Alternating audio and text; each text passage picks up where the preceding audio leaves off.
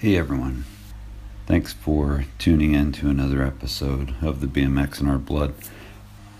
And that is an update on the jam, the Road to Recovery jam at the Trumbull track in Trumbull, Connecticut on July 25th.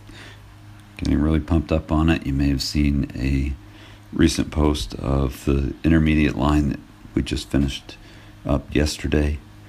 And the main line that we used last year is in awesome shape with a little addition at the end. This is on top of all the other events we will have on the track and off. Hopefully everyone can make it. Definitely in need of raffle donations and memorabilia. Memorabilia is always fun, and we don't have a lot of it yet.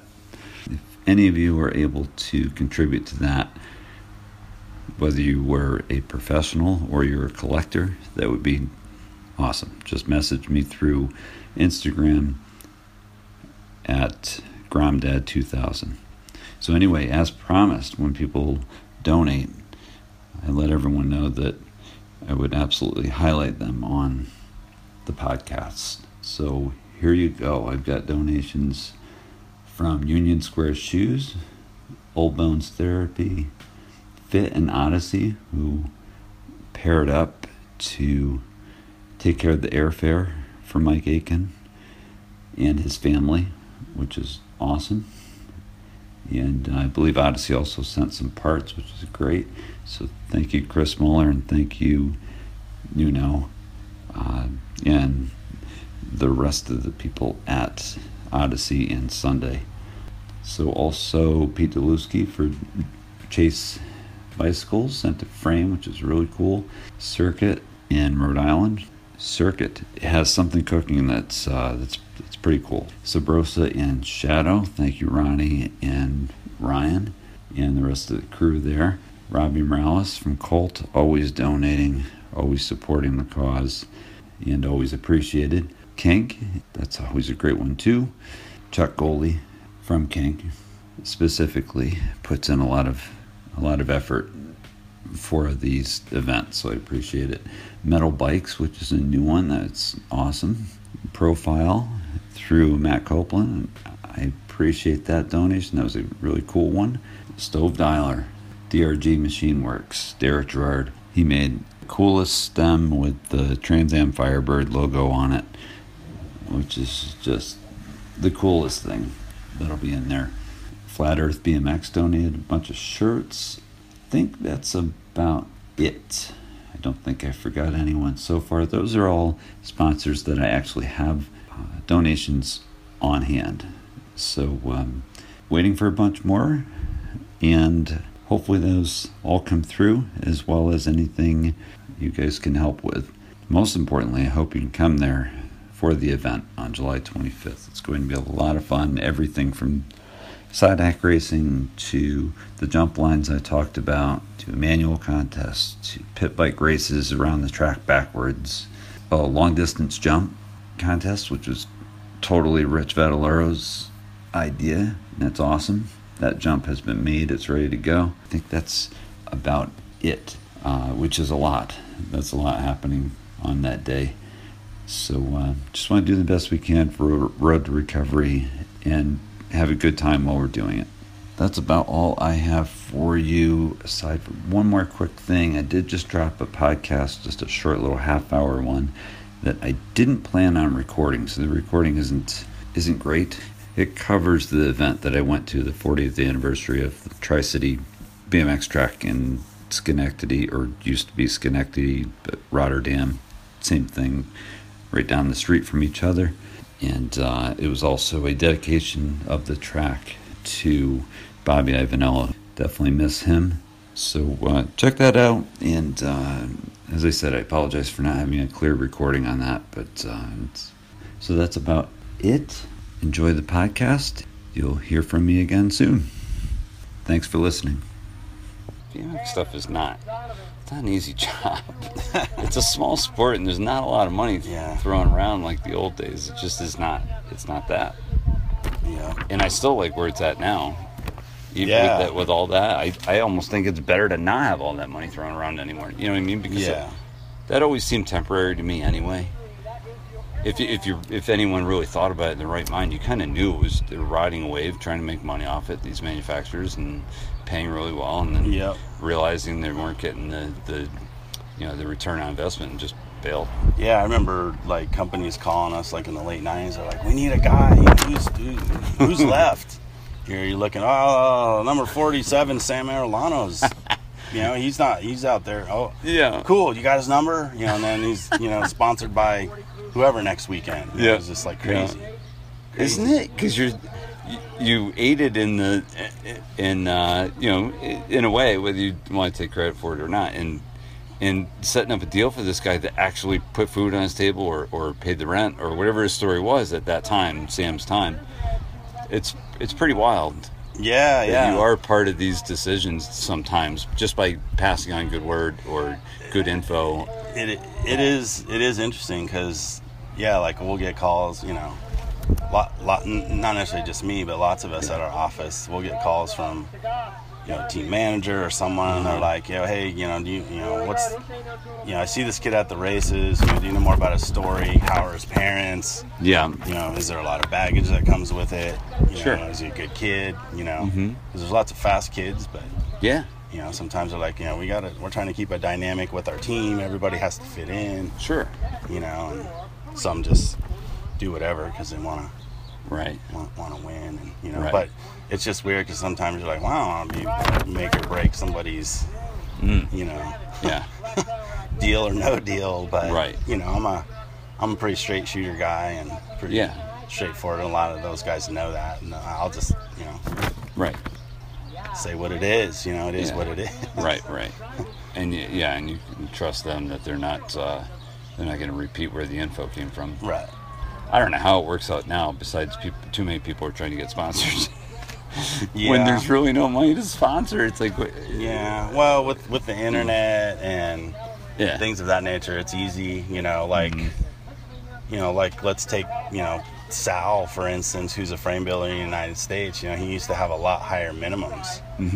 It's like in theory, you or I could do a 5-frame minimum order 5 frames, get jerseys made, and show up in Vegas and we're factory superstars. Yep, right. Because it's a lot easier to do things now than it was back then. There's 8 million carbon wheel companies, and they all go on, Alibaba or whoever, and here's our logo, silk screen it, or they sticker them here, and it's like, it's just a different time, different place, everything. So and I'm not faulting those people for doing that either. Bob Harrow became a millionaire off making number plates. Yeah, right. When you think of it that way, at 27 years old. Right. That happens once though. That doesn't. No. Yeah. It's the outlier. It's not the norm. Yes. It's funny. I've seen guys like Lee Medlin, BMX Hall of Famer, as well as Bob Harrow, say like, Bob Harrow, ruined number plates, because you used to be able to have, you made your own and you got your own character, but it's always, subjective. Yeah.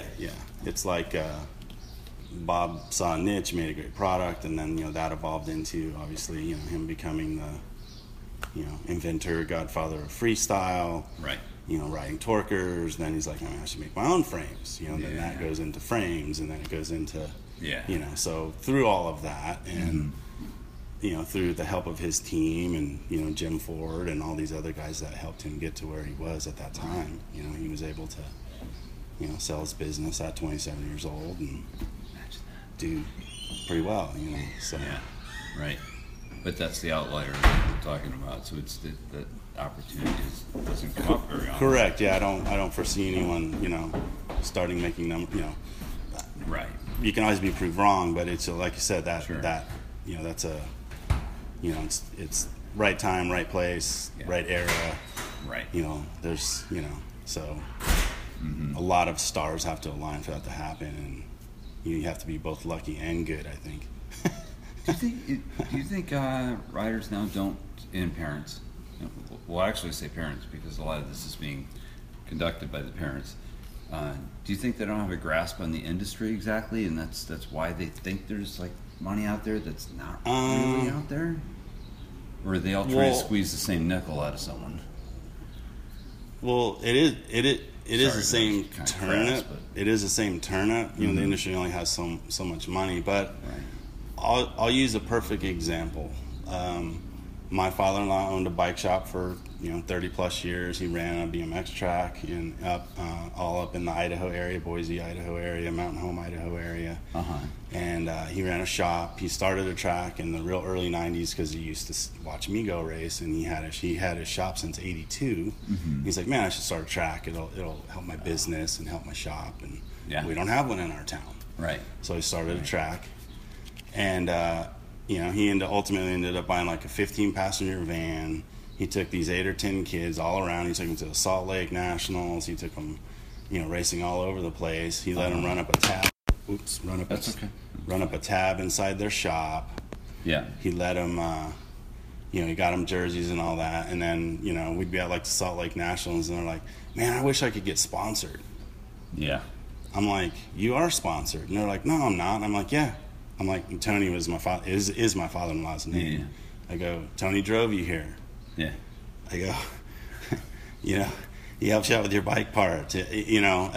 Sponsorship is I would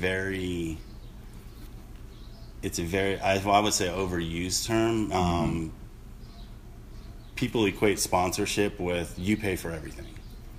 When, no, it's like, hey, how about I get you get a discount on your frame, the discount that you save, that pays for your entry fees at the next race you go to. You are sponsored. Yeah. So, and there are some companies that have all these tiered programs and things of that nature, and there's all these different levels, and,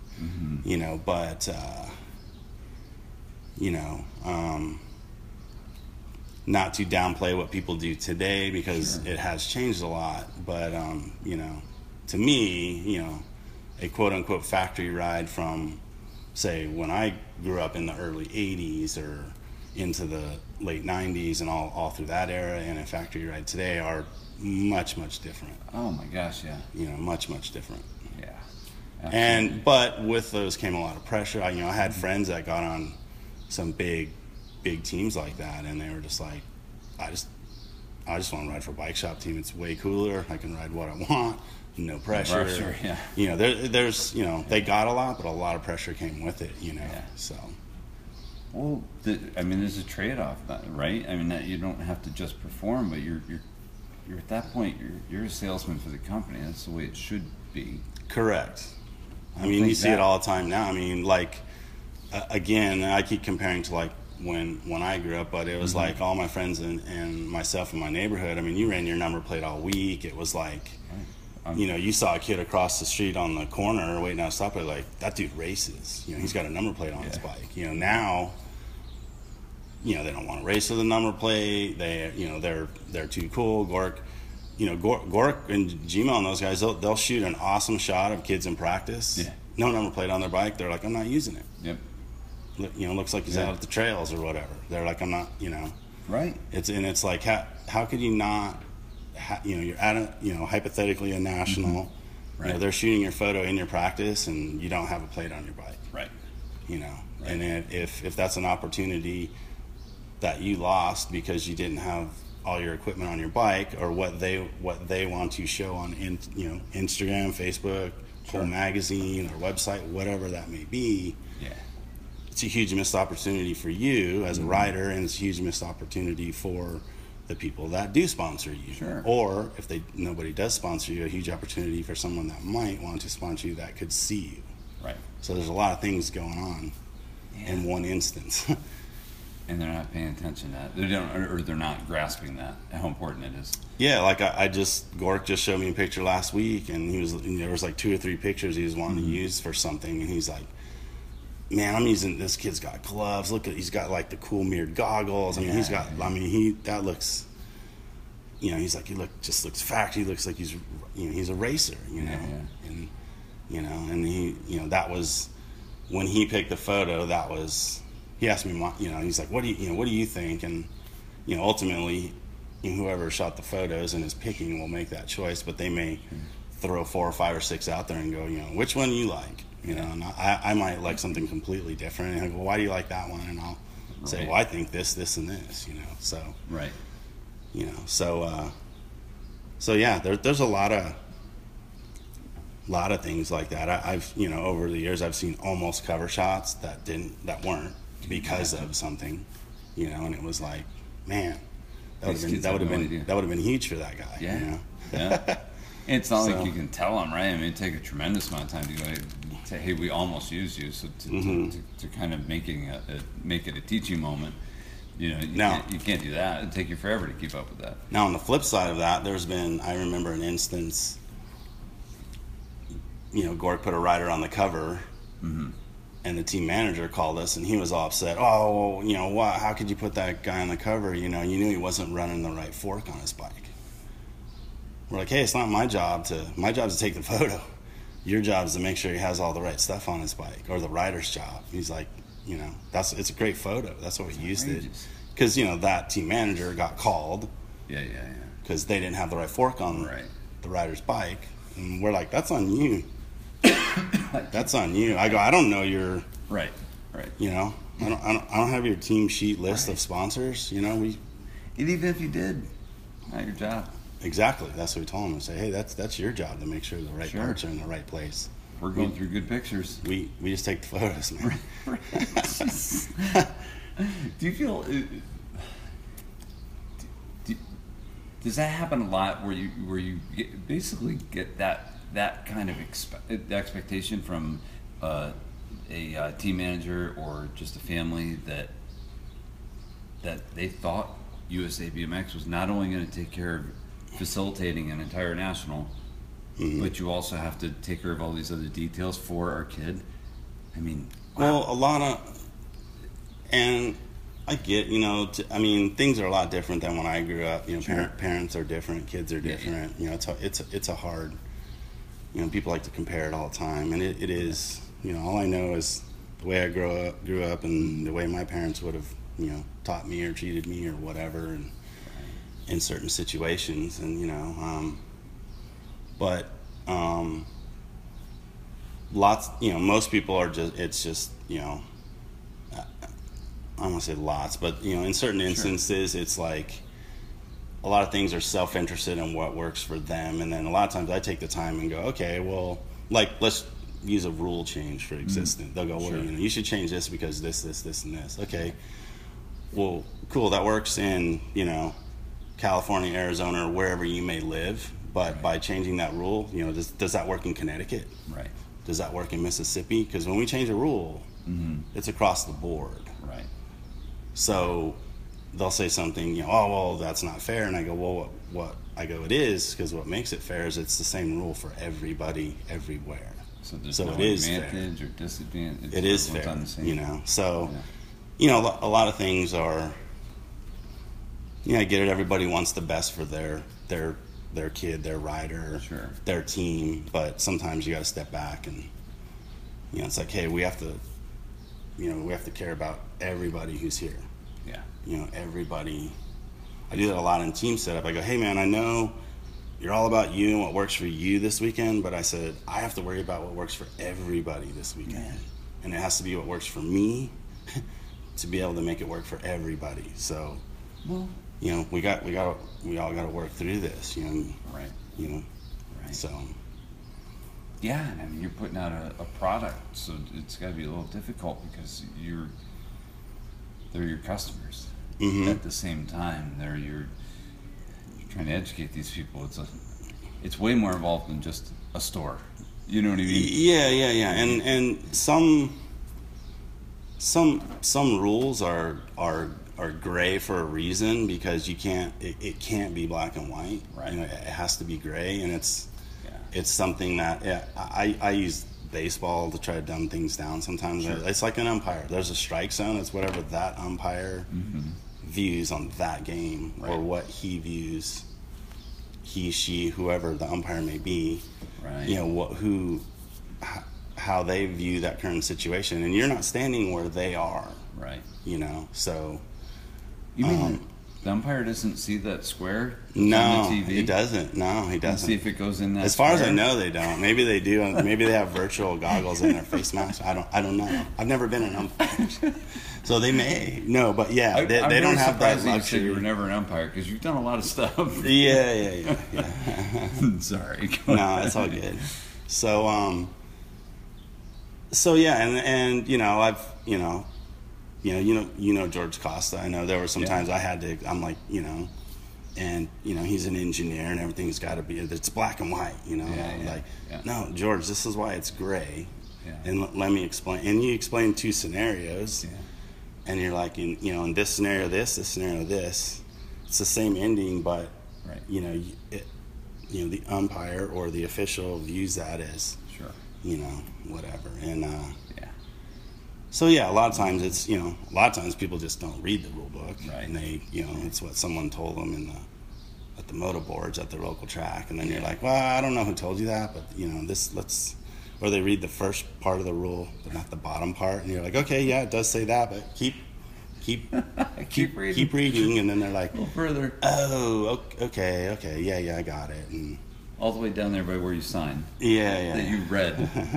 What's on so, there. But that's you deal with, thousands of people every weekend, and, we get lots of emails and lots of phone calls, and, a lot of times if you can just take the time with the person and talk to them about it, explain it, hear them out, and we hear great ideas sometimes, and that's how we do make some rule changes, or we may look at things differently because, but, if I had a penny or a dime for every time I heard, you know what you guys should do, or have you ever thought of, I'd be a very rich man, Right.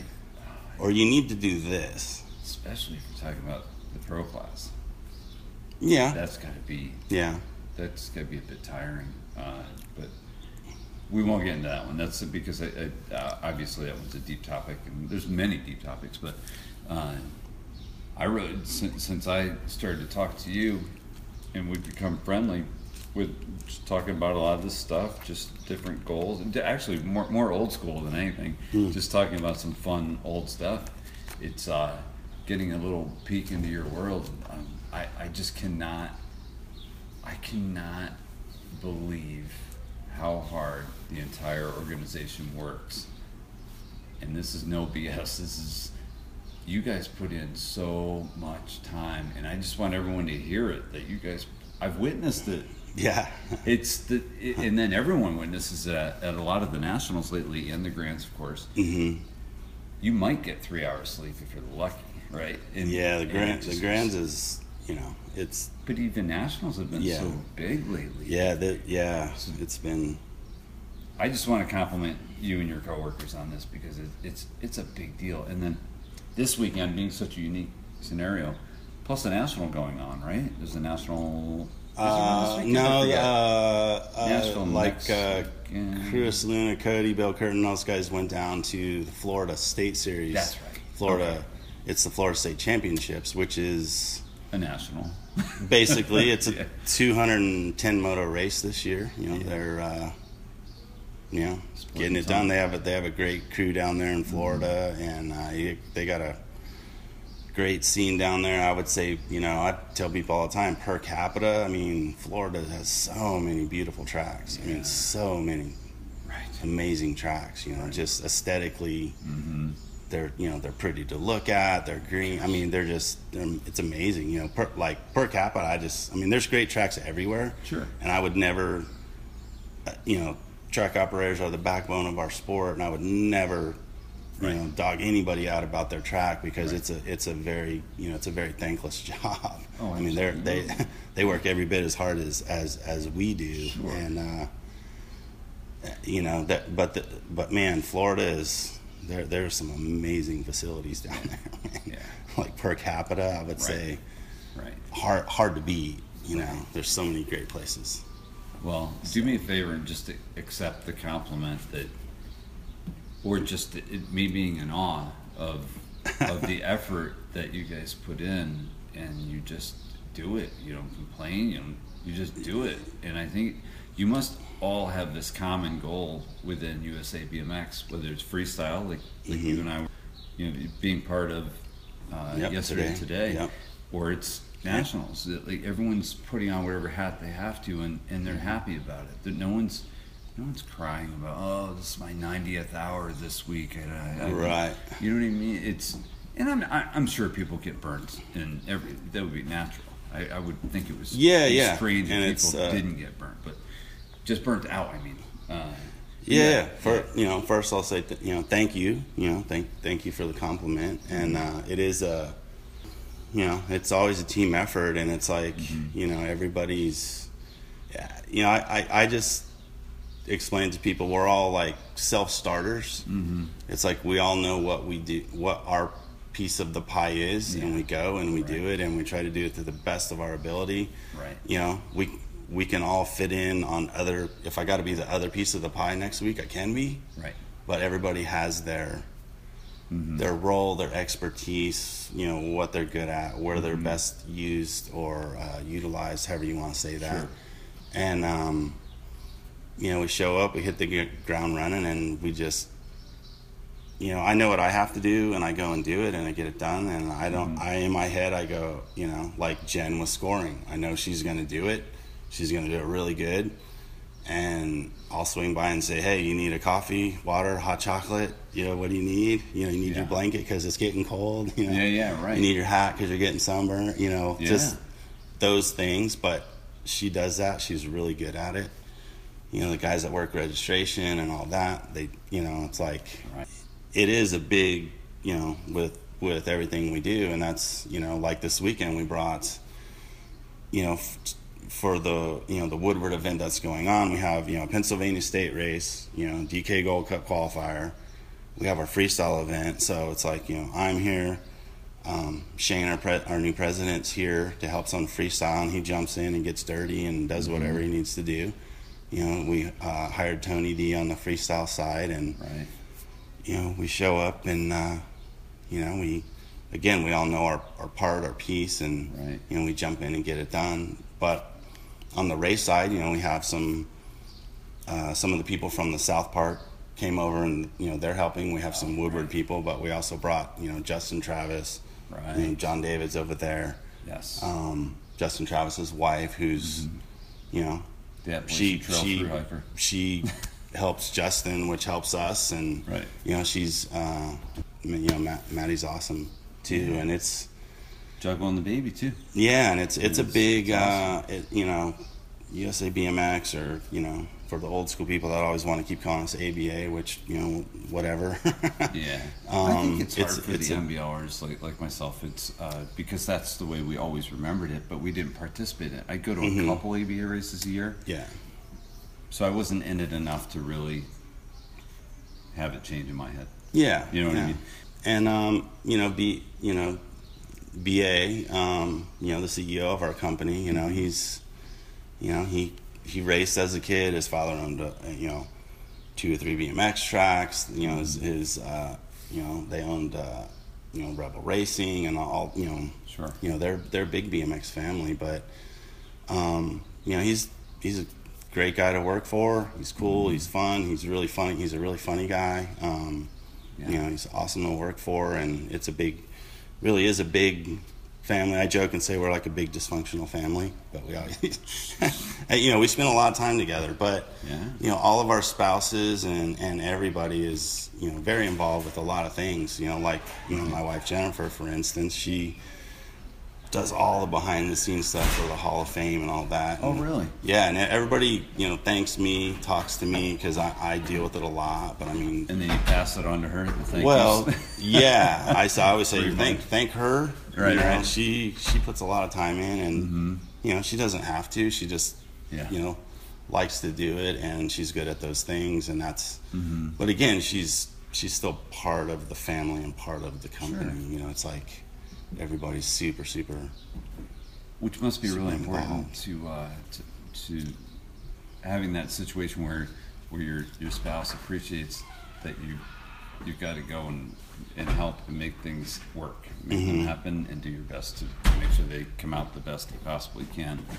and know that it's going to mean some weekends, a lot of weekends of work. So yeah, I mean, you know, she obviously has her own career and has, you know, loves what she does, and I think they have to be, you know, me personally, I think they have to be very, very strong people, you know, to be able to, you know, put up with our lifestyle, I guess you would say, you know, or, you know, be able to work around our lifestyle. I mean, sure, she'd love me to be home every weekend, and, you know, we do get to do a lot of neat things, and, you know, because of USABMX and because of the things, you know, BA has done for a lot of our families and things of that nature. So, you know, we work hard, play hard, you know, all those things. Right. And, you know, when you really, you know, break it down, I mean, most everybody there are all, you know, we all grew up in it. We're all racers. It's like, hey, I've got lane 8 4 times in a row, 2 in a main, and I feel you, man. It does suck, you know. It's like, but the computer's generating it, not me. Right. I tell people, I go, hey, I've gotten away with stuff I probably shouldn't have, and I've gotten called for stuff I probably shouldn't have. You know, and I go, I always joke, I go, there's still a guy from like 84 that owes me a TV that I won in a series that I never got. You know, so I mean, it's still funny to me. Some people will like, man, I was looking through an old magazine and I saw you had a picture in there. I didn't even know you raced. I was like, you don't know me that well. You know, I was like, I got a few nag plates hanging up in the garage or whatever, and a lot of things in that. Obviously, we've talked a lot about different places that you lived since you grew up in a military family, right? So at one time, you must have been out my way on the East Coast because you experienced a lot of the same races and tracks that I did. And one of the reasons I wanted to interview you is to put a little context, a little texture to who you are as a person and the things that you've experienced, like I have, and even more so because you started a little bit before me, with me 83, and you started early in the 70s, right? Yeah, I mean, not to cut you off or whatever, but so technically, kind of my first race I went to, like organized race, was in 1980. Sure. But I was getting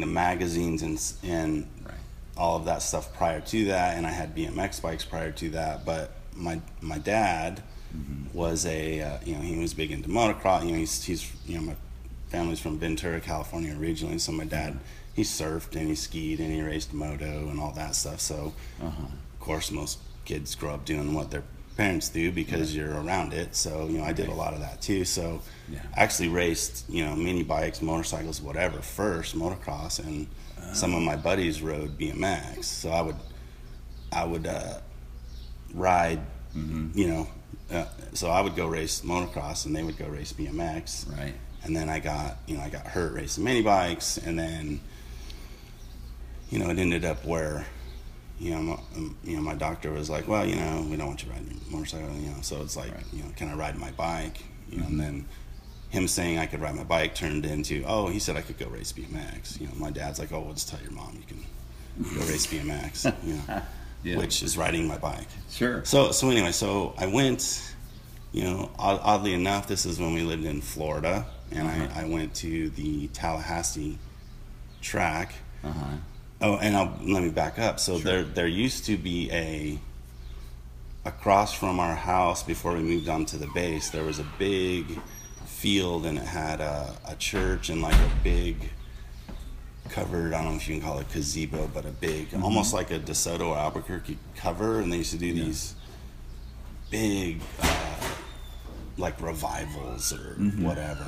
And behind that was an NPSA BMX track that had a wooden, and I used to ride my XR75 on that during the week, and then they would race on the weekend.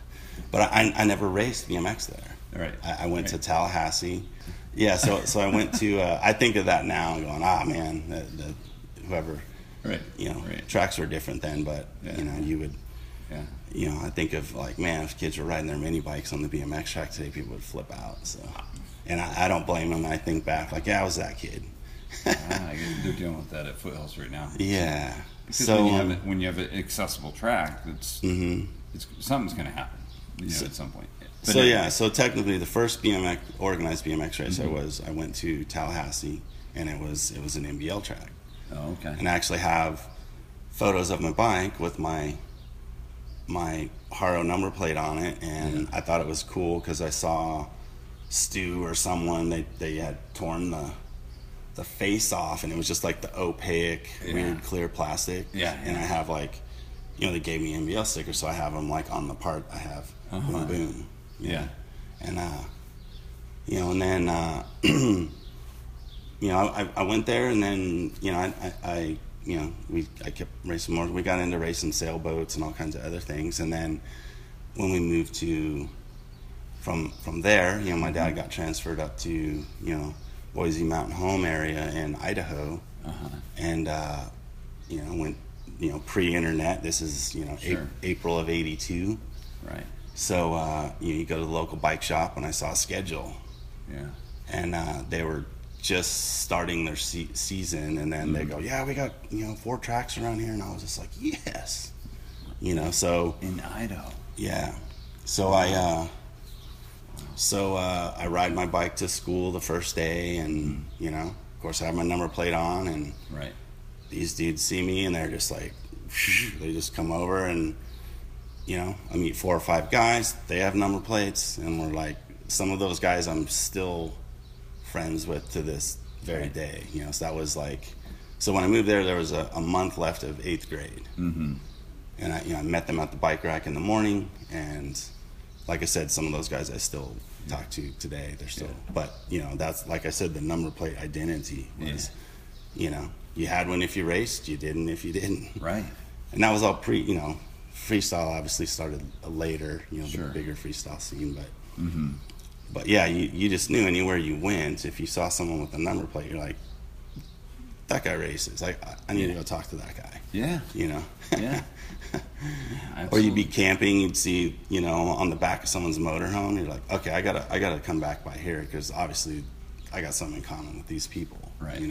Right. So surely we have something to talk about. So that's wild. So yeah. You're saying 80 and me 83, you know as well as I do, things change fast year after year. So 3 years in the evolution of BMX racing was those 3 years. Yeah. And before, but just talk about you and I, 80 to 83, a lot happened quickly. I mean, it's amazing how much happened so fast. So being there in 80 was a hell of a lot different than what I experienced in 83 when I started. And regions too. Regionally, things were different than, I'm sure Connecticut was a bit different than Idaho. So anyway, is that where you spent most of your childhood, or the rest? Well, I went. So when I moved to Idaho, I went to junior high through high school, and then kind of after high school, my now wife, I've been married to for 32 years. We moved down to Ventura for a little while, just because. It's funny. Ironically, I've went back up to that area for years and years and years, and everybody, because she's kind of from up there, and everyone always go, "What do you do up there?" And I'm like, nothing, man. It's terrible. They're still. I just go because my wife wants me to go, and my father-in-law's there, and right. Now and like a kid of the '80s, and you're looking through the motocross magazines and the skate magazines and the BMX magazines, and everybody I knew, they're like, I gotta go to California, man. That's where it's at. I gotta go there.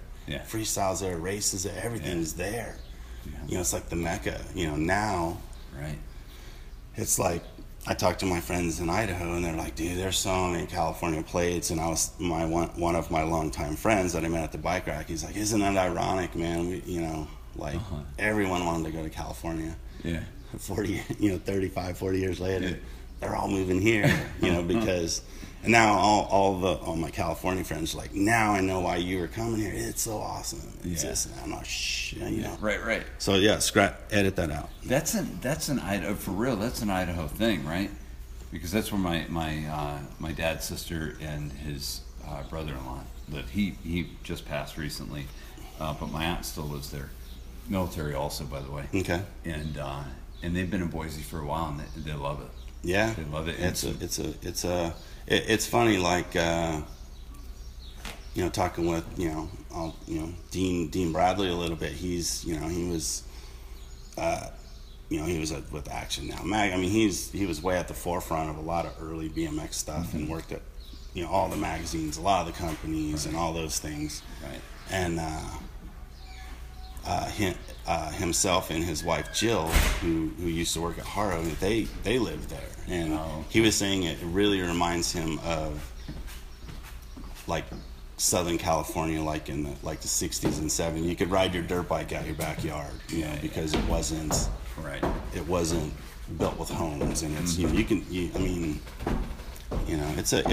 it's a great state. I mean, there's a lot of cool things there, and obviously I see the fly racing box here. Obviously, Western Power Sports is based out of there, and I've known those guys forever, and I've known Ray that works there, forever, probably 20 years now, since he's about 14 or 15, and wow, it's a really cool place, and there's like I said, I lived a lot of neat places, and a lot of I raced in Massachusetts, in 89, and my wife went to her tech school there my wife was in the Air Force for 8 years, and my dad was in for 20, so 28 years of my life I spent moving around. Right. So she did her tech school at Fort Devens, which is in Air, Massachusetts. So I was there for maybe 8 or 9 months, and I raced at Lakeview BMX. And it's funny because Bill Curtin, who works with me now, a friend of his, Jim Rossetti, used to race me all the time at Lakeview. So Bill, he's like, he didn't know me then, but he goes, I heard about you from a few guys, because they would always try to get me to go race. Oh, you got to go to Cape Cod, you got to go to here, you got to go there. I'm like, I just, mostly racing out west primarily. I just raced a lot of ABA, and I wasn't planning on staying there. I just, I was out driving around. I drove by, I saw the back of a starting hill, and there's people on, driving down a 2-laner road, and it was real close to my house, and I called my father-in-law in Idaho, and I go, remember my bike I boxed up? I needed you to send it to me, because there's a track 4 miles from my house. So I went in and talked to him. He had a bunch of loaner bikes, so I jumped on a cruiser, raced, and then my bike came the next week, and so I raced there. So I raced Massachusetts for a while, and then we were stationed. My wife was we were stationed in Maryland, so I raced at Columbia BMX, and that's where I raced York, Cedar, Ben Salem. I did a little bit of NBL. I raced Malacca Hill. I raced. Was that track fast or what? That was kind of the limestoney one, right? It had kind of that crush. Yeah. Probably a lot of the tracks. Turns, but yeah, it had that big kind of left-hander turn, and I raced there. Not too far from Philly. Flemington, I think, was because I used to hang out at that time. I hung out with Gordy Tyler, Billy Chandler. Yeah. I got to know Doug Luden through those guys. I got to know Marcus Dixon. Some of those guys. So just James Ayers said we used to race him all the time. I don't necessarily. He goes, James is always like, you wouldn't remember. I was the guy that grabbed the brake and backed out on the first jump because I didn't want to crash. Right. But he goes, I did race with you guys a lot. And James is a great guy. I still talk to him over there at Haro. He's a super cool guy. Is that where he works now? Yeah, okay. He does in-house sales. He's always so upbeat and positive, and he's just a cool guy. We follow each other, and I didn't know where he landed. Because was he at a publication at one point? Yeah, he worked at BMX Business News, which was kind of like Brain or Bicycle Retailer, but they made a BMX version of that. He worked there. He worked at Snap. Yeah, that's he worked at. So he was always, he's still a good dude to talk to, and he follows me, but he'll every once in a while we'll see each other, and man, I need to get tuned up on what's going on out there. I'm talking to all these dealers. And, right. I go, just come out to a race, man. Yeah. Get back to your roots. Yeah, right. Oh, that's fun. But so you get a flavor for every corner of the country for the most part. I mean, I raced in Texas. We were stationed in Texas. We were stationed in Hawaii. We were stationed, a lot of. Did they have the track in Hawaii at that time? Yeah, actually, I think when I lived there was like the last of the good scene in Hawaii, because like each island had at least one track. So like our state series, you would like fly to Maui. They had 2 tracks, so you'd race like Saturday, Sunday. You'd fly over, race, Saturday, Sunday, fly home. Big Island had 2 tracks. You'd fly over, boom, boom. Kauai had 1 track. And then, luckily for me, Hickam, which was on Hickam Air Force Base, and that's Oahu's the most populated island where we were.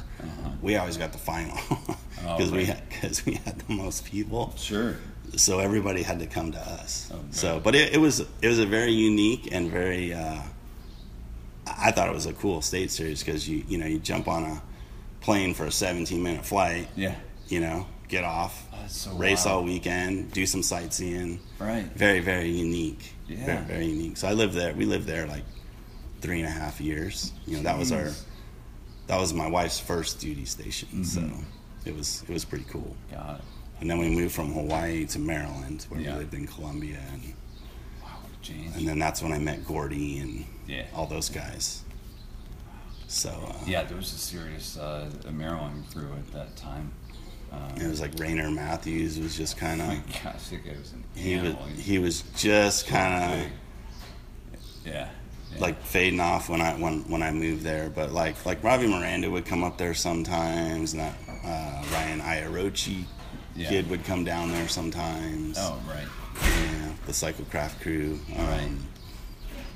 There was always a lot of fast people would kind of stop through there, but I remember racing. Like at Ben Salem, I remember racing like Jason Weatherhold, Rob Delecki, like some of those guys, which would be guys you would probably know. Oh, absolutely, yeah. And definitely Doug Luden.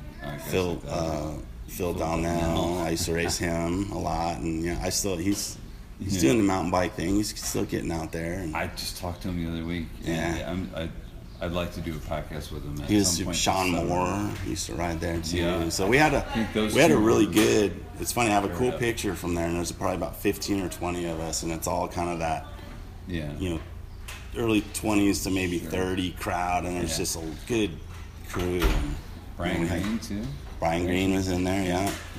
Brian Green and I used to crash each other all the time at locals. We laugh about it now. I think we crashed each other at nationals. Him and I. He was strong, but he was strong. That's all I can say is he was strong. Yeah. We used to have some good cruiser battles, at the Columbia local scene, but it was cool. We'd call each other, hey, we're gonna go to Ben Salem, and we'd all go up there and race, and then come back, or we'd do a lot of times we do York in the morning and then Columbia in the afternoon. We'd come back and I'll race Columbia. Brandon Gagnon. Yep, he was around too. His father. Yep, I remember. Who we all thought was so old. Yeah. But he would race. What we called it now, what was novice, which is intermediate in USABMX. But he would race. He may have been in his late 40s, but we thought he was like 70. Yeah. He was probably like our age right now. But he was whooping up on 17-year-olds in novice. Yeah. Or intermediate, however you want to look at it. Yeah. And he was so funny. He was just like the funniest guy. So Brian was a pro when I moved there, or super class. Yeah. So I didn't see him race expert, but he was. Did he have that TOL uniform? The yellow uniform? I want to say it was. No, it was like that black and purple, and I think it was like WB or. I think he was on that too. That's what I remember. Okay. But anyway, and he was a super nice guy too. Yeah. Ran those huge gears, like big, 14 on the back. And he didn't have long legs. He's not that tall, But him and his dad were very tight. And that was a fun. It was nice to see that kind of fun bunch of guys. I had a lot of fun with those guys. Yeah. And they'd always tease me about the West Coast, and I'd tease them about Maryland, and it's all good, all that male bonding fun stuff, that you probably can't do now, right? Because you offend somebody, but not in that group, you won't. No, it's hard to offend those guys, that's for sure, man. You'd have to go dig really deep, right? With that crew. But we had some good times, man. So I've raced, like I said, raced a lot of places all over Texas. I raced a lot of Texas guys locally and nationally, and when I moved to Arizona, I would race Stan Roper all the time. He was really, really fast, and we'd battle out at locals, and then we'd go, we'd crash each other at locals, and then we'd fly all the way out to a national and crash each other there, and we go, really? We're gonna do it out here too? It's like, right. Like, can we just leave that on the table, this weekend, and just take it back to the local scene, Right. So, he's. Man. He was super fast, and there was a lot of, There's a really good Phil Donnell story on my podcast with Justin Lafredo, just like 2 podcasts ago maybe, where Justin took Phil out so he could win because he really wanted to win Saturday, so he would cap out on the money and get to race AA on Sunday, and so he knew that Phil was going to come after him, and so he went and hid in the first camper door that was open. He just hid inside that camper, and his crew were looking for him because they wanted to kill him. Yeah. Oh my God, it's such a funny story. And then the next day he's like, I was just looking to congratulate you. Like, I don't know what the big deal is. Yeah. You weren't? Yeah, why'd you tear your shirt off, Phil? You're gonna fight me, man. No. Yeah, Phil, he's an awesome guy. A great story. Super cool guy. Yeah, I can't wait to interview him. But he did the ground and get up, Terry. Who hit me, man? Who was it? Oh my God. Oh, that kills me. All right, well, let me look at my notes here, because there's quite a bit in here, but I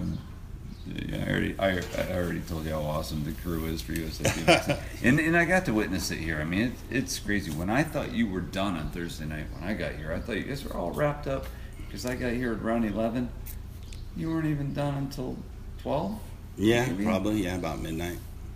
I should have known. We flew in, and that was. Sure, we could have came a day earlier, but again, you want to catch an extra day at home if you can. You know, so we're like, okay, if we land, we're gonna have to. Yeah. We all talk. Hey, we're gonna be there till midnight probably, and we're like, it is what it is. Right. Right. So to gain that day, we'll just get it done. Right. You got to tell me the Penn story from Rockford. Oh, okay. Well, like we did. We were talking earlier in the weekend, I was saying it's the, Caruth nicely, posted the 10th anniversary of the, we'll say NBL faltering or going out of business or whatever you want to say. Whatever, whatever way you choose to look at it. Sure. So that was, June. I forget the exact date, but it'll be 10 years ago. This June, and Mike was commenting on, like I said, this is when everybody found out was kind of May, and then like June, everything was done, so to speak. So we were at Rockford, and some emails were going back and forth and phone calls, and it was finalizing everything for the. For the agreement of us, acquiring the assets, whatever you want, however you want to look at it. Sure. So, it literally happened when we're at Rockford. I want to say it was like Friday afternoon, maybe Saturday. Right. BA gets an email. For some reason, he had to go back to the hotel for something. I want to say he can get something notarized, whatever. Sure. So, he comes back. He has everything, and he's showing it to a few of us, and we're just like, wow, this is, we're, it's a moment. It's like you're still like, wow, this is really happening. Yeah, I can imagine. And I told you, in the story, like a few years prior, that whole scenario where we, tried to purchase them and all that. Yeah. So, anyway, back to that, and then BA's like, so we're standing by these cars. He goes, I need a pen, and I always have pens because I talk to a lot of people, or they're like, hey, can I borrow a Sharpie? Hey, do you have a pen? I need to write my kids, Gates down on the motor lot. Can I borrow? Do you have? Let me take that. Can I buy it from you? Whatever. So I always have pens in my pocket. So, Pro Gates, has always been nice enough. They used to give us these big boxes of pens, so I always have a lot of those because we have them in the truck. So I took the pen out of my pocket, basically, gave it to BA, and he signed the signed the deal. Right. And then later on, I wasn't in there when it did, but later on the pen is still stuck to the cabinet in one of our trucks 10 years later with a Motolog sticker. It's a ProGate pen, and if people walk in and they go, why does it say the pen? Because it has written on it the pen on the Motolog. So we tell them the story. That's the pen that VA signed and some people are like, wow, there used to be two groups, because they've been racing for 4 years. They have no clue. They're like, oh, wow, I didn't even know that there was another group. Right. So sometimes you end up explaining that whole scenario too, which is, it's all part of history, and it's good to, keep that stuff alive, So. Oh, absolutely. That reminds me, I just skipped over completely. When did you go to work for USABMX, and in what capacity did you go to work there?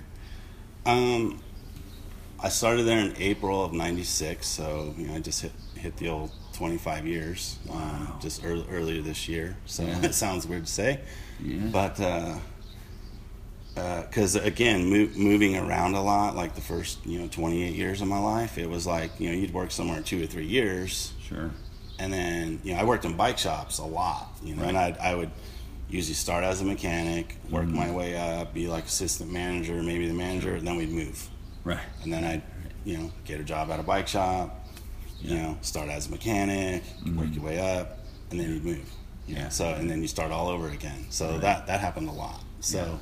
But I learned a lot. It was a great experience. I learned, I met a lot of super cool people and all that. So,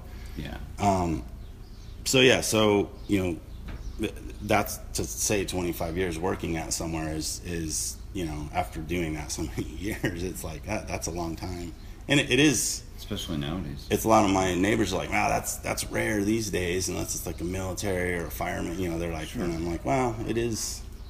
It is, it is kind of one of those jobs, though. You kind of, it's not, not everyone can do it, for sure. So, I started there April of '96, and still at it.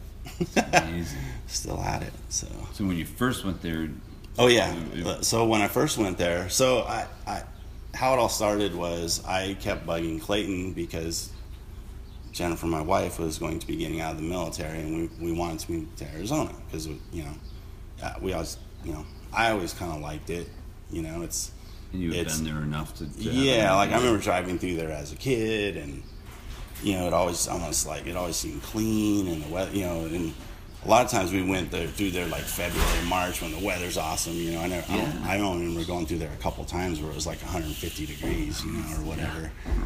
But so I kept, teasing Clayton, hey man, I'm moving to Arizona, so you're gonna have to give me a job. I'm moving to Arizona, I'm gonna be over knocking on the door. And he's like, yeah, okay, cool, give me your number. And, he's like, here's that all the time. Sure.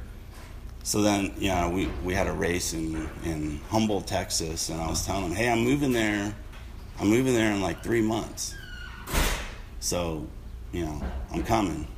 So he's like, okay, yeah. Let me get your number, bud. Let me get your number again. I know you gave it to me. I want to make sure I have it.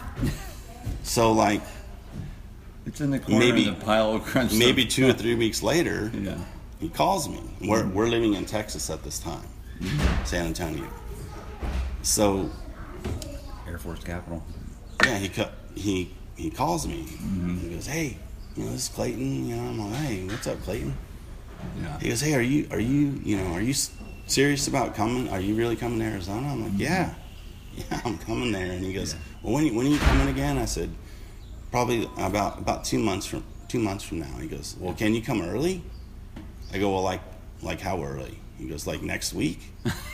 I go, I don't know. Let me talk to the old wife and see how things are, or whatever. And so we talked about it, and I called him back, and I said, well, I can come under one condition, that I be able to come back to when they're packing our stuff to move and all that stuff, which he agreed upon and all that. So I said, well,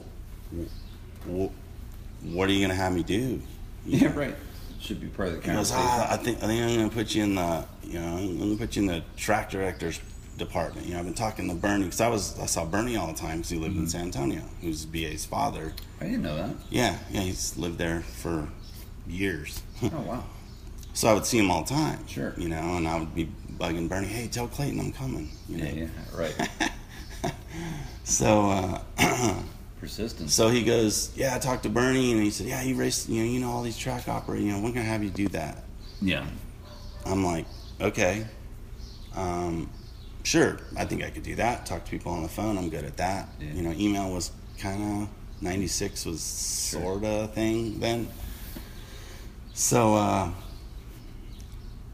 they hired me, they hired Billy Davis, and they hired Dean Hickey. Oh, okay. Kind of all at the same time, but I came 2 weeks earlier than those guys came. Right. So the story goes, I was coming there to be a track director, which is you talk with the tracks and schedule races and deal with all which ultimately I did end up doing. But for bigger races, or just helping track directors in general? With no, it'd be like the Trumbull track operator call, hey, I need to schedule my double point, or I got you. Hey, it's Joe Jordy, guy's really hassling us at the track. We need to send him a suspension letter. Okay, cool, we got you. All that kind of stuff. The Monday morning phone calls. Right. From everyone involved in whatever happened, both sides. Wait, did I get one? Yeah. I'm just kidding. You might have. No. I never know. I was the track director. That was the problem. So they told me I was going to be doing that. Yeah. They told Billy Davis he was going to work in like shipping and receiving and all that stuff. Right. And he was coming there. And they told Dean Hickey he was going to be the truck driver, because he had a CDL. Oh, okay. So, I come first, and Clayton's like, hey, in the interim, we need you kind of in shipping and receiving, because stuff's getting, backed up. We need you to get going on that. And then when Billy gets here, we'll have him jump in, and then you can move over here. Right. And then, so anyway, long story short, I end up running all, mailroom, shipping and receiving, all that. Like back then, we sent out like a lot of, we had heat presses, you'd make shirts and sweatpants, all kinds of stuff. You had all kinds of things to do. I didn't know you're printing your own stuff there. We used to do some of that, yeah. And then most of it was like the heat press style. It wasn't like silk screen at that time. So anyway, so I come there, so I end up doing that. Yeah. So Billy gets there, and they're like, you know what? We need to have you get your CDL. I think you'll be a good truck driver. And then we'll move Dean into track director. Track director. So the three of us came there thinking we're doing totally different things. Everything's switched. So I did that for like probably the first year and a half I was there. Like, yeah, sure. I told him, hey, I'll do whatever. I just want to get my foot in the door. Right. I'll sweep the warehouse. I don't care. Sure. If you're good enough, worker and things of that nature, things just work out. They do. So went there, did that, and then I started going to a few races, and then BA was kind of doing like what I do. He was doing like sponsorship, vending, all those things, and then I knew a lot of the company owners or the racers or the guys that wrote the checks, because they're all like our age. Yeah. Because and then BA's like, hey, you know a lot of people, man. I go, yeah, I do, and then he goes, well, maybe you want to help me do some of this stuff. Mm-hmm. So I started kind of doing that, and then was again Was this more scheduling or national? No, it was kind of BA was like, hey, help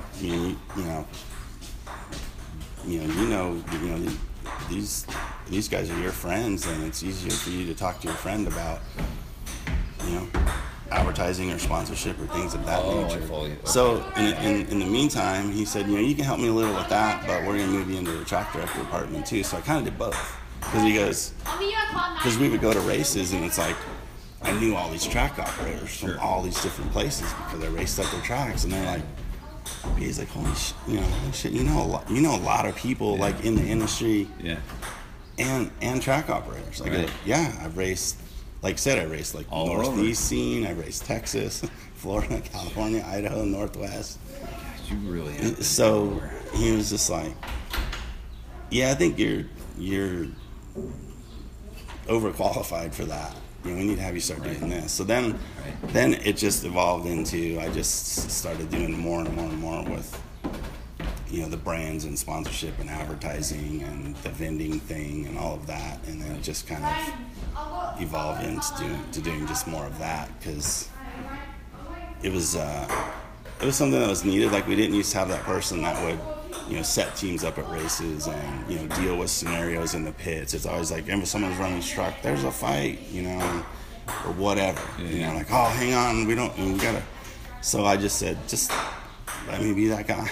Yeah, right. I'm already out there anyway. So it just kind of, again, if you're good at what you do, or have a skill, talent, whatever you want to call it, it kind of will, if it's in the right environment, it will, it just kind of happens, Right. Or if you just, the few things they had me do, I just showed up, did a good job, didn't complain, and you just, like, okay, this guy's in it for the long haul, And we've had people that, hey, I want to come help with the grands, I'm going to be there early. They quit after a day. Like, I didn't know you guys did all this. I go, well, it's not here when we get here. Right. They have no, there's nothing in a quarter-mile long building. And that's the thing. People have, they show up and, the circus is set up.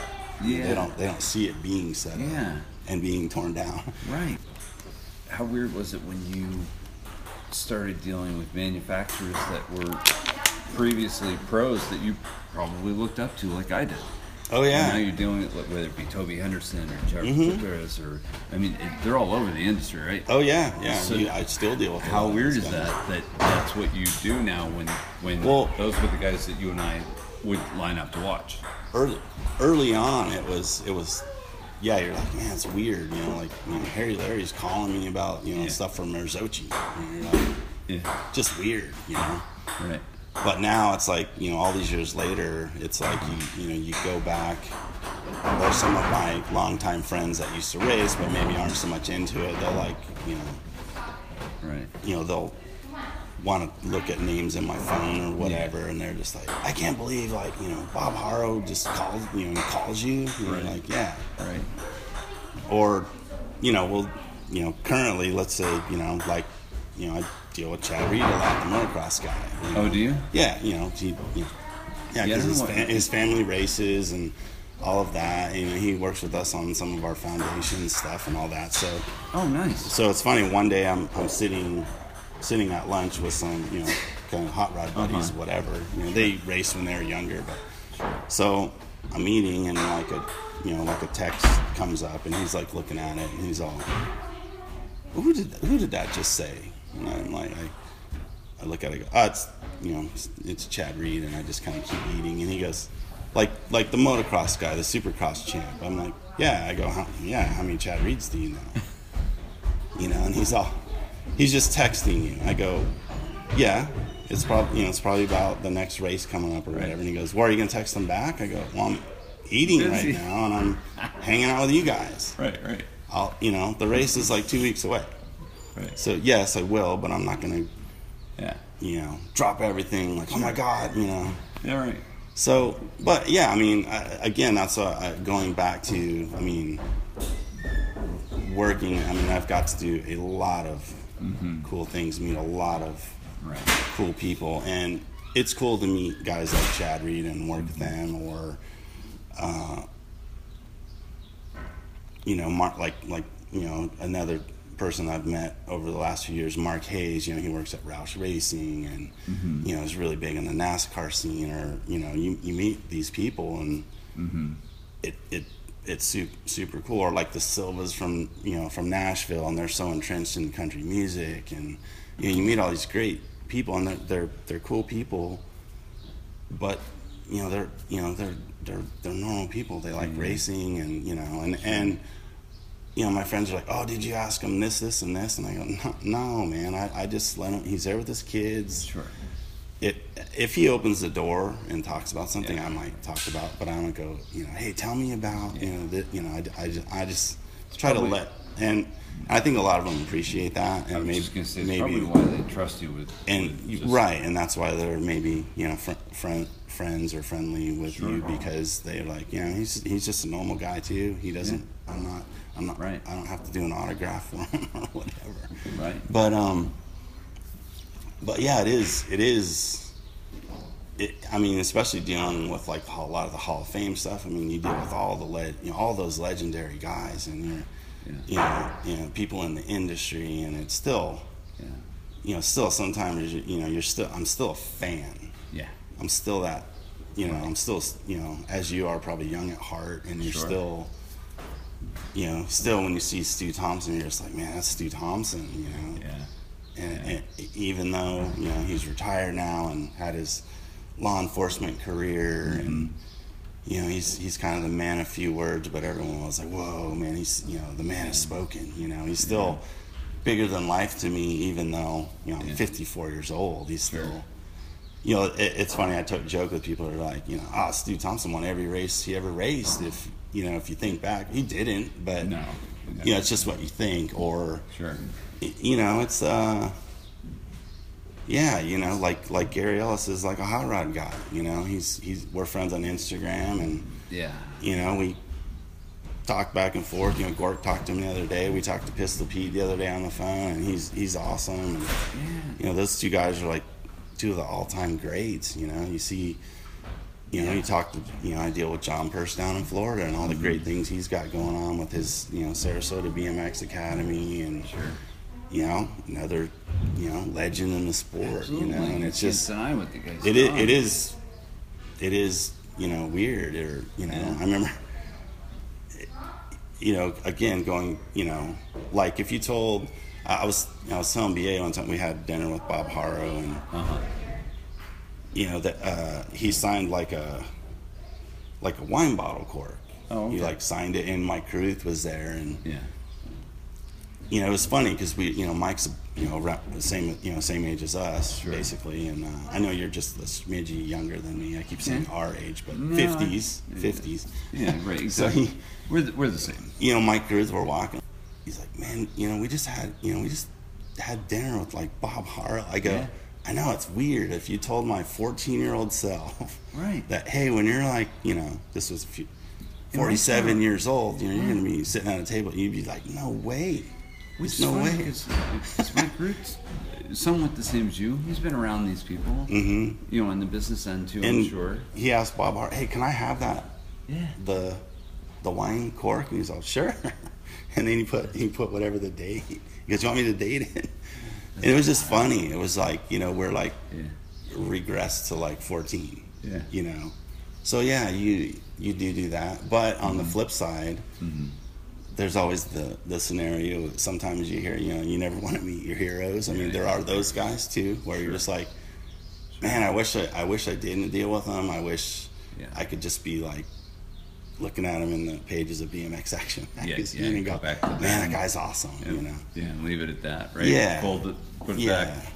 Yeah, and it's right. You know, they all put their pants on one leg at a time, like we do, and. Yeah.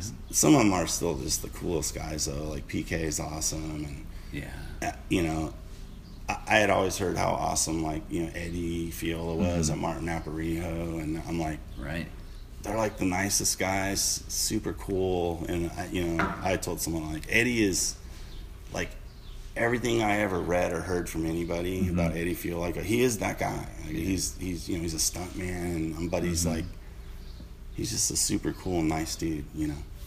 Did he marry Wendy Osborne? He did not. Who did? I thought a freestyle guy did. I'm not really sure. If I you know don't know, she's. don't worry about it.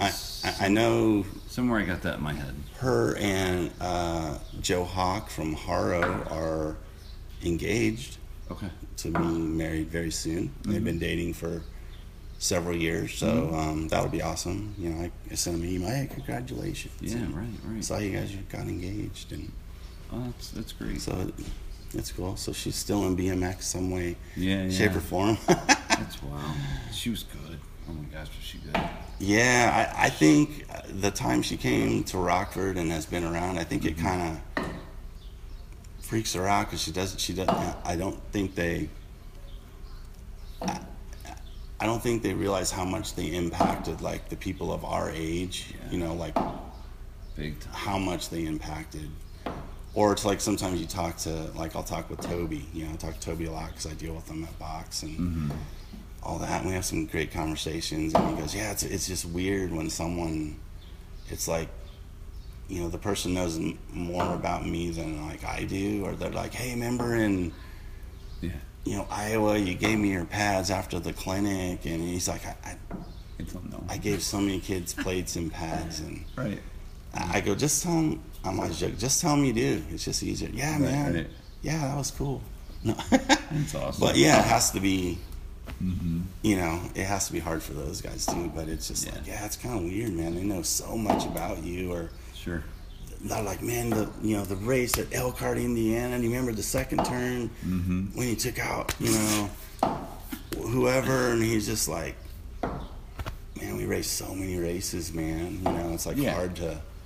And he goes, you feel kind of, you're like, nah, I don't, you know, right. or summer, you go, oh yeah, I remember that. You know, that was a good one. Right. You know, and but it's neat to talk to those guys because you get a lot of. It's been cool getting to be privy to, again, like backstory stuff, like we talked about. They tell you cool things about scenarios that, you know, you never would have known. You were just a kid reading BMX Action. And you're like, well, I would have never known that. You know, I didn't. You know, it's really cool to hear that. Right. That stuff. You know, and you know, it's neat to hear. How things worked or went down, or what they really, you know, did get in their deals or didn't get in their deals or whatever. And it's always fun to talk about that stuff too, because it's just all knowledge. You just take it all in. Yeah, it's part of your job. Yeah, I mean, really, it is. Eric Group asked me, you know, Eric Group will text me like, hey, what was the... He hits me with some... I think half the time I think he's just testing me to see if I know, you know. He'll go, hey, what was that guy's name that ran, you know, the Prolong team, and, you know, blah, and you're like, Chuck Glad? Yeah, Chuck Glad, and I knew you'd know. And then, so one day he hits me with, you know, a trip, you know, the Eric Group trivia, I call it, or whatever. And it's cool because he's trying to remember somebody or something. Sure.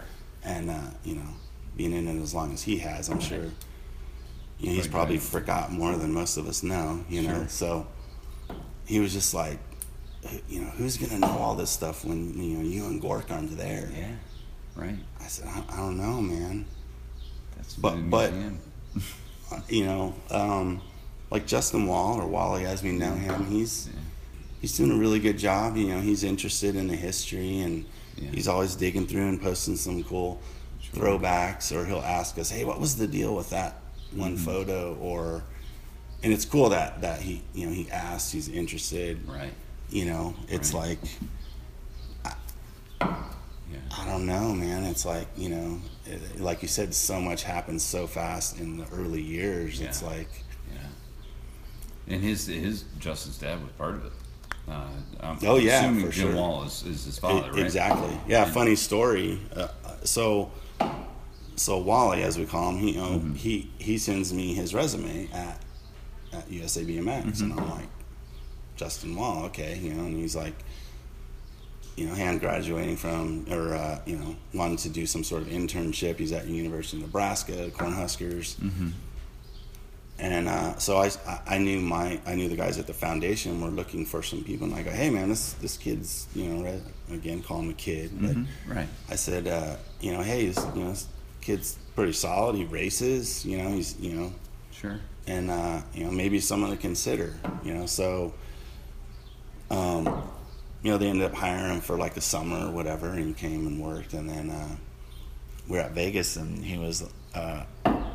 You know, he eventually got hired, you know, with us full time after he graduated, and he was telling me, "Hey, thanks for, you know, sending my resume to those guys, you know, because you know now I work here." And I was like, "I go, yeah, why did you send it to me?" Yeah. And he goes, "Well," he said something to the effect of, "Well, my dad said he knew you, and you know, said you're a solid guy, whatever, and you know, so I just sent it to you." So I didn't think to go, well, who is your dad? Yeah. I just thought, oh, okay, cool. Yeah. So then we go to Vegas. He goes, hey, my dad's coming to Vegas. I'm like, oh, cool, I can't wait to meet him. Yeah. So I see Wally walking down the hall, like down the stalls. Right. And I see Jim Wall. I go, oh, dude, I know your dad. Yeah. I know your dad. I go, your dad's Jim Wall. He goes, yeah. Didn't he ride for like Hardee's at one point? Yeah, Hardee's and Dance Comp, I think. And he got older, Dance Comp, and he was fast. He was very good. Solid racer. I think he was in the era of racing. He'll be listening. Go, what do you mean used to be? No. Yeah, right. But was he in the era of racing like Jameson Hendler and people like that? I think he was. He should have been. Yeah. He would be. He'd be right in there. Yeah, he'd make the show. Jameson Hendler, wow, you're digging deep on that. That's a deep track cut right there, Jameson Hendler. Yeah, I can't go as deep as you, I'm sure, but yeah, that's just one of those names. It's like, oh wow, that's a good one. He was good. Like Gary DeBacker. Remember the legs on Jameson Hendler? That dude was just he was solid. Like, yeah. Jeez. So yeah, it was. So it was just funny. I was like, I knew his dad, but I didn't know his dad until I saw him, and I go, oh, I know your dad. Right. So anyways, yeah, Wally's, he's doing a great job, and it's cool because all the kids gravitate to him at the races because he does all our social and our Instagram, and he's the younger face that, it's like we're all getting older and have tons of knowledge and know how to do a lot of things, and we just try to, hopefully with our new building and the Hall of Fame, we have almost 5,000 square feet that will be dedicated, to the Hall of Fame and museum. So, which is a good size chunk. Just trying to preserve everything to where people, we have an awesome library, which obviously hopefully we'll get some more new additions to that with things we've been talking about. Oh yeah, so it's all ready to go. I'm sending you want everything? I'll send you everything. So even the papers. That'll be good because it's all good to reference. It's all good to look back through. It's all good to. I mean, it's our history. It's good for us because it's secure. Mm-hmm. I mean, it's so important to secure those things. And just me as a. I talk with Todd Huffman a lot, who does a lot. He's an old BMX guy. He rode for SE. He was a commentator for a bit, right? Also, maybe. I might think of someone else. I'm not sure. He did like the motocross files, and he did. He's done a lot in motocross, and I'll talk with him all the time, and he's just like, dude, like as much about motocross as you do BMX. And he goes, a lot of people don't know. I go, I probably know more, right? Because I said, I my dad was into that. My dad raced at Indian Dunes and Saddleback, and we'd go to the Carlsbad GP and watch Roger DeCosta race. I went to the first Supercross at the LA Coliseum in '72 when I was 5. I was only 5. My dad's like, you were there. You fell asleep, but you were there. So that's funny. I've been, again, like my mom always said, I always bought you magazines because you would never sit down and read a book. Right. But you would read a magazine cover to cover until the cover fell off. Right. So from motocross magazines, BMX, some skateboard, some surf. Yeah. I like Action Now. It's funny when I don't know how much you know about Action Now magazine, but if you really think back to Action, it was it was action sports all in one thing. It was like ahead of its time. It was like, when you think about it, because it had BMX, motocross, skateboarding, surf. Sure. It was like action sports in one magazine. Yeah. Actually. If it would have came out later. Yeah. Was it another High Torque production? Magazine or? I don't think it was High Torque. I'm not sure, but I know Haro's buddy James Cassimus shot a lot of the photos. Dean Bradley shot a lot of photos and was involved with it, and they had a lot of the cool younger, and I kind of remember reading some things Dean Bradley has written. He just said that it was like the skateboard brand said, you need to do more skateboarding. The surf advertisers like, we want to see more surf. Right. The BMX was like, we want to see more BMX. Right. And he goes, it was hard to be all things to all people. Absolutely. But yeah, it's like, like I know Scott Town, who's a way old school guy. Oh yeah. Too. I mean, he's a big fan of Action Magazine as well, and we've had some conversations about it. It was like so far, it was ahead of its time. It was, it was just, like the world wasn't ready for it. Right. You know which one I'm thinking of when I said High Torque? Crash and Burn. Oh yeah.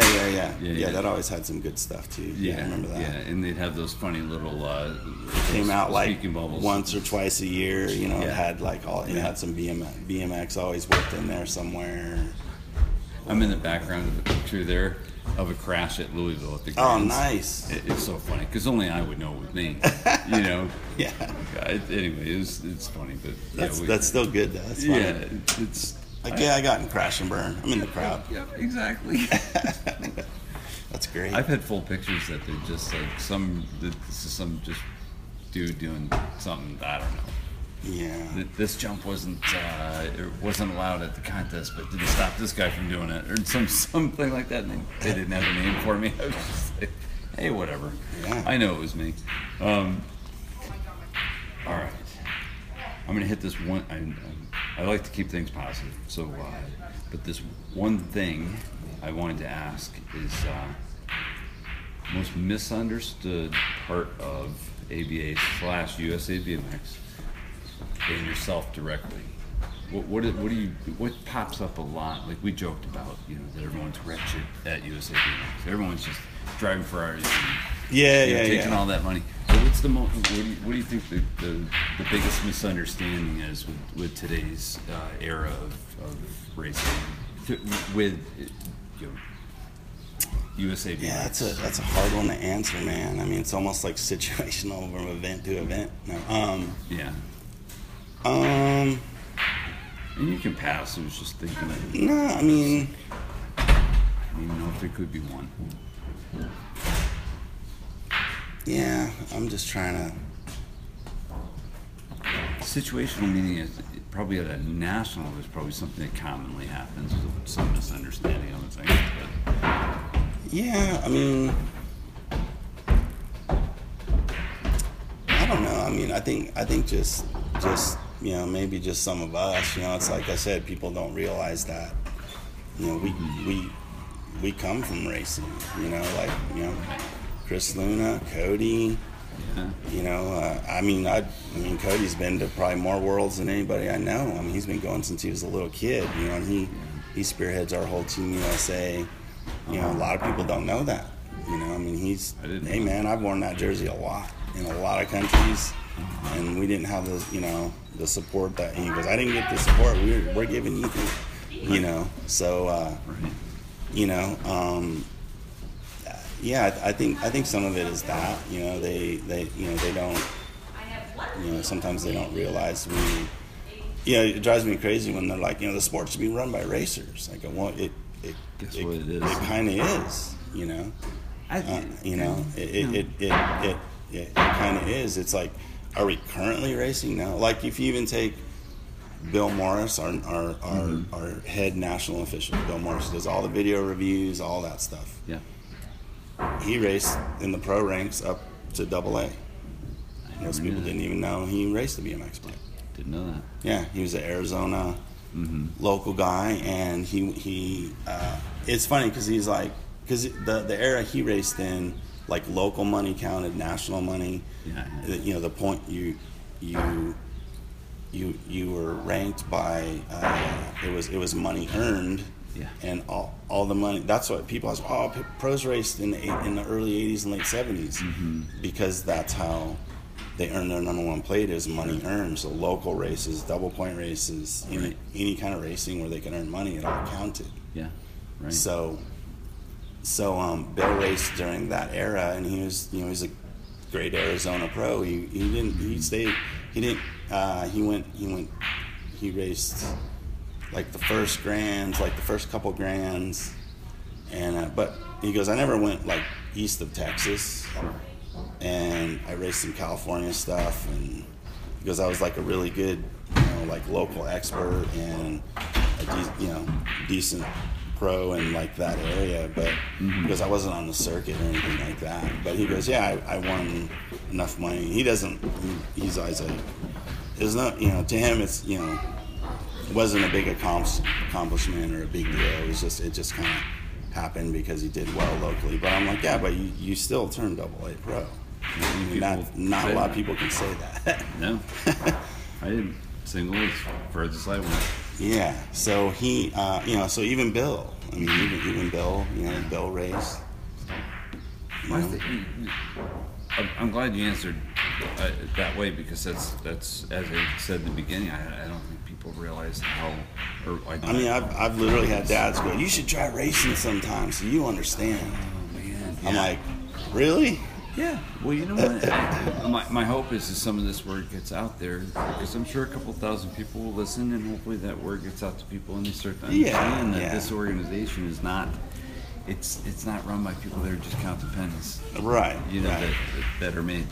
We're cutting pennies. Yeah. Whatever it may be. But all right, so we'll go to a fun one. Most memorable race you have raced in, or just most memorable period that you've worked, maybe. You know, there's a lot of memorable things, but I mean, you know, first I just have to say, you know, the people I've met, you know, the people I've met, people I've worked with, you know, even my friendship with you in the recent years, you know, it's like we didn't really know each other, you know, but you know, we have that common bond, sure. You know, BMX, and you know, there's a lot of things like that, but when I really think back, it was you know, I almost want to say, you know, it was like when BMX was announced going into the Olympics. I mean, that was like a pipe dream we heard since like the early 80s. Right. I mean, probably 1980, 82, 84. I mean, for years it was this pipe dream. Like, even when they announced it, I told B, I go, until they're going down that ramp, I'm not believing it till it happens. Yeah. But you know, being from a kid from our era to there being a local track built on an Olympic training facility to go there, and just, you know, still every time I go to Chula Vista, that goes through my head, like, you know, we as a sport, I'm like, you know, we made it. You know, this was like never gonna happen. And then I'll talk to kids that are like, you know, riding at the track at Chula, and I'm like, you know, you don't realize what a big deal this is. You know, right. You're at an Olympic training center racing a single point race every week. Right. So I mean, working the very first Olympic trials to qualify our Olympic team was for a kid growing up in it, and you know, to be a part of qualifying the athletes to the first team and being involved in that process and getting to run the gate. That was, it's pretty cool. You know, I hold that in high regard as being part of that. You know, it was pretty cool, especially when a lot of a lot of people, and quote unquote the other side would tell you you'll never have anything to do with any of it, and we were the ones doing it for the first one, and I think we talked about everybody played a huge part in getting our sport to the Olympics. Just you and I buying our memberships and racing every week. Everybody played a huge part, and it was a long time coming, and but going to the Olympics, that was pretty awesome. Just to witness it, not obviously competing, but to witness it, and again, being guys from our era, that it was this pipe dream, and now you're like, it's really happening. It's right here in front of you. You're just like, you just, it's hard to explain. You just have so much pride for your country, and I was teasing some of the other pros that race our series so much, and I was I hope you get silver, and they would laugh.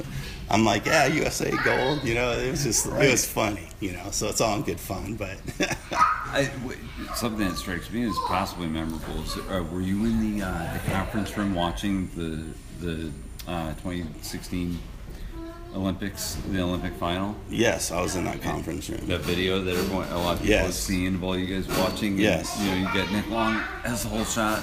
Right? Yeah. It was Nick Long and his grandma and grandpa are watching it with us in that ring. They were in there too? Yep. No way. Yeah, they were in there with us. And it was, man, I can only imagine how much pride the athletes have, because, I think just us as an organization with, having a lot of the events that help them get there and being involved with the process, and, we're like, those are our riders, they're part of us, Elise's parents, Dad still runs the track. We've known her since we've known Nick Long forever. He's been our national champion. Elise Post has won more cups than anybody. So you're always like, we've known Connor since he's little. We know their parents, and you're still attached to them, and you have so much pride. Like, them. You almost feel like, hey, they're representing us too. ABA, USABMX, just BMX. So even though not necessarily directly, but we take a lot of pride too. So like when we go to the Worlds, we try to give all our riders the best opportunity and the best support on the amateur side. So many other countries don't have the budget or do near what we. All those countries come like, hey, let me borrow your tools. Can we have some tubes? I'm just like, sorry, man. Your country, your country has the budget, and like you'll see people like, oh, it only costs, like I remember one year Christian Besserin was like, oh, it only costs $75 to go to the Worlds for Argentina, and I go, yeah, and I noticed you sit in our pit every year. So I said, you know what? Guess what? Next year you're not. You just sit in Argentina and get your $75 worth. Right. And he sent me a message. Hey man, I'm like, no, dude, that doesn't. Yeah. You're not helping us. You hang out in our pit with Jim Buchanan because you race for him, and you get all the benefits of everything that Team USA has, and we've always helped you and done that. But I'm like, maybe you need to know what $75 gets you at the World. Exactly. Right. Hey, another common misunderstanding. It's a good thing to mention. I think unless there's something you feel we missed, I think we can wrap it up. I just wanted to quickly say thanks to Powers Bikes for sponsoring the podcast. Still, Powers BMX shop on Instagram and powersbmx.com online. I know they're a vendor. Chad is. I still need to get there and check that museum out, man. You and I both. He's got got a pretty epic place. Yeah, I think that. Whenever you're in that area, I would imagine. What's the race? Do you have a national in Virginia this year? There is one in Richmond where he's at. I just at this point, some races are. Some you just know you're going to. Some are you may go to, and sometimes be able to say, hey, pick a couple you want to go to. Yeah, right. You know, you've been here a long time. Is there anywhere you want to go? Yeah, right. That you haven't been to? And last year I had a couple on my hit list, and then, you know, the whole, you know, COVID scenario happened, and some of those races got moved around, changed, and all of that. So, and that's a whole nother, you know, how hard everybody in our office worked last year to make things happen. And, you know, we appreciate everybody coming out to our events and racing and working through everything with us. And, you know, we're still got little things here and there we're still working through, but that was probably one of the most challenging times ever for us, with just dealing with cities and health departments and county and parking. Right? There's so many people that could say no. Yeah. It wasn't universally. It and wasn't uniform. Every at all. state's different. Every county's different. Every park down park to the director. town.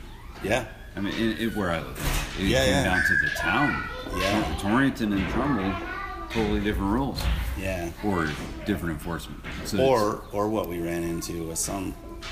I know we're kind of going off track here, but some scenarios where it could be a county where one park and rec director would say, "Sure, go ahead and race." Yeah. Then the other tracks are upset because, oh, it's not fair, and how come they're open? We're like, hey, don't try to get that track shut down. Right. Let's help you and work with you to try to get you open. Yeah. You know, our goal is to keep tracks open and have places for people to race, not shut the track down because you don't think it's fair. Right. Yeah, I get it. It's like we got to check all that out the door. Yeah, absolutely. We need people racing. They want to race. Yeah, so exactly. Well, maybe we will get to Chad's museum at some point soon. So if that ends up being when, then let me know. Yeah. It's not a terrible drive for me. It's about 10 hours. I'd love to check it out and see what he's got going on in there. It's always good to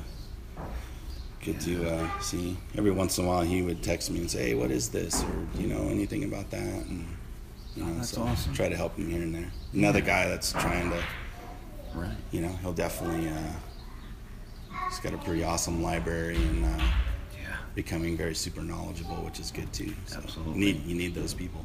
And I believe his collection is safe too. I think it's another one that I've given some of my stuff to, and I'm good with it. I know it's he's proven that he's pretty serious about making this stuff happen. And it's a passion for him. You can tell it's just absolutely a passion for him. Yeah, we're down to anyone you want to thank, and then we'll wrap it up. Man, thank you guys for the opportunity, your podcast and all of that. Thanks to Clayton Burney giving me a shot.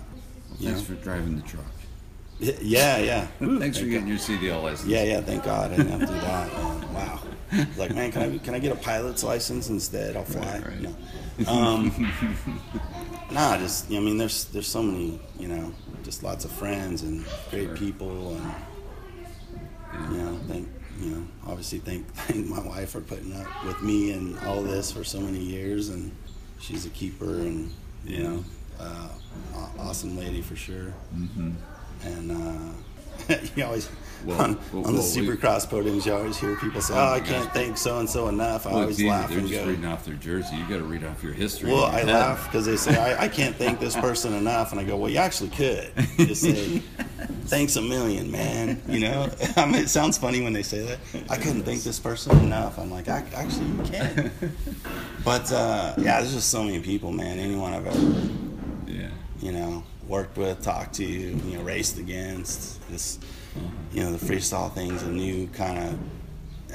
I say new, but I mean I'm still dealing with a lot of old friends that own a lot of the companies, and working through all those things, and listening. It's something new to learn, I should say, because it is a different culture, and it's awesome to see the amateur athletes have. I mean, I've seen some amazing riders and met some really cool, again, parents, riders. It's something new, fresh, giving them an opportunity to be showcased and hopefully develop some sponsorship and things of that nature down the road for them as well. Right. So. Thanks for keeping me, kind of pushing me to get out here to these events, because finally got to it, and it was fun. It was a lot of fun, and I think you'll hear it from all the kids that came up to the booth. And it's always good it's always fun to do these when you're doing little short interviews with kids that are super quiet and shy, and other ones are like Marshall Gerke. He could have talked to me from the middle. Yeah, he's great. He's been well spoken since he was like 8, 9, 10 years old. BA was like, like he won our title, and BA was like, is he gonna be? I go, man, he's gonna be great. And he's like, man, he was solid, and he was like 9, 10. We can hear him. I mean, it won't be anything new for you. Yeah. He's great. I had such a range of appreciative, we'll say USABMX freestyle members. It was awesome, and the parents too, especially with the younger ones. But yeah, it was a lot of fun. I think you'll hear a good cross section. I'll have to give old George Costa a shout out. He initially put us in contact with each other originally, so George would be like, "What? No thanks. What's my name? Skip?" So I gotta give old George a shout out. Hopefully we'll get him back out to some races soon. I know he's probably coming up with some crazy BMX parts or something that some factory dad's gonna want. So. That's right. Well, hopefully he does the weight. What's it, factory dad? What's the thing he does in the pits where they weigh their bikes? Did he do that? Yeah, he did that. Yeah, that was cool. Yeah, he did. Always. But yeah, man, so many. There's so many people that I've dealt with on the business side that have became like friends. Like I could use John Sawyer. We would we do a lot of business together, but my wife and I went to Florida and we hung out with we went to visit them and hang out, and he's just a good friend, and his son Blake is awesome, and his dog, it's like Rich Pelton. I mean, he's more a friend than business, but we do. That's Tangent. It's just Tangent. Sometimes it is hard doing business and being friends. Sometimes because it does get tricky, but sometimes. You said S squared. I'm sorry. You said that's S squared, right? Yeah, S squared and answer. Yeah. Okay. Yeah. And then Terry Baisley, who's vice president of Western Power Sports, and with Fly, and I've known Matt probably since his son's Matt Baisley since he's 5, 6 years old, and I've got to know Ray. I mean, there's so many people I deal with are there's people you deal with in business that it's business. You see them at the right, blah blah blah. But there's people like when it's all over and you walk away, it's like I'm still calling that guy. Well, that's the great part about life, when you connect with people and work doesn't even feel like work because you're dealing with a friend. The hard part is too, though, is like we all live in different parts of the country, and it's like, man, I wish I lived closer so you could hang out more. But you don't. It just doesn't work out because they live. Fritz that owns Full Tilt. He's a great guy. Lives in Minnesota. I'd love to hang out with him more, but. But he's a great friend, But you see him when you see him, and you're just like, man, she could hang out more. But Arizona's a long way from Minnesota. Yeah, it's all good stuff. I always enjoy talking to you. It's you're just very, very, very modest and just hardworking, and it's easy to talk to you about any of this stuff because you're just a patient, nice guy to talk to, so I appreciate Depends who you ask. No. Hey, it works for me, and I'm only thinking about me right now. I tell people I've been called a lot of things. I hate to be selfish, but it's true. I appreciate the compliment, and I guess you could say I'm glad it doesn't go unnoticed. But there's always you're tearing down at a race, and there's the family that was like, man, thank you so much. This was our first national, and it was awesome. And thanks for all you guys do. And you're just like that. That's what it's about. Not about the people that get jaded or whatever. Entitled, jaded, however you want to say it. And they're all customers. I get it. I think what you and I and a lot of people are looking for the same thing as we get to the age that we are, and we just want positive experiences. We just don't. I'm glad you just said the same goal, because I've said that I think everybody has the same goal. Just everybody might have a different idea of how you need to get there. Right. But we all want the same thing. Yes. It's like we want it to be bigger, better, more friends, more company. You know, everything. You know, it's like the more things there are, the more things, people you have to interview or things to talk about, or it's not a bad thing. You know, and people, it's okay to not agree on things, and you know, it's like everybody. Yeah. You know, like I said, we're all going. We want to go to the same place. Just you might think it's, you know, whoever needs to do it differently to get there, and I could say, well, I just, you know, I agree to disagree. Right. You know, and that's okay. Yeah. It's okay. It doesn't mean I don't listen to you or I don't like you or I don't whatever. You know, it's okay. A lot easier to live a life that's positive than it is negative. And I'm still learning every day of my life how to make sure I find the more positive side of things. And I'm not perfect at it. No. We'll be optimistic, and it'll make our jobs even easier. There's way more good people out there than bad. Absolutely. Way more. I totally agree. That's it, buddy. Well, thank you. Thank you. I appreciate it. No problem. It was fun. Absolutely, and I'm happy we could talk for like another month, I'm sure. Well, we will. It's not going to be on this. Yes, exactly. Thank you. All right. Thank you, Shannon, Gillette, USABMX.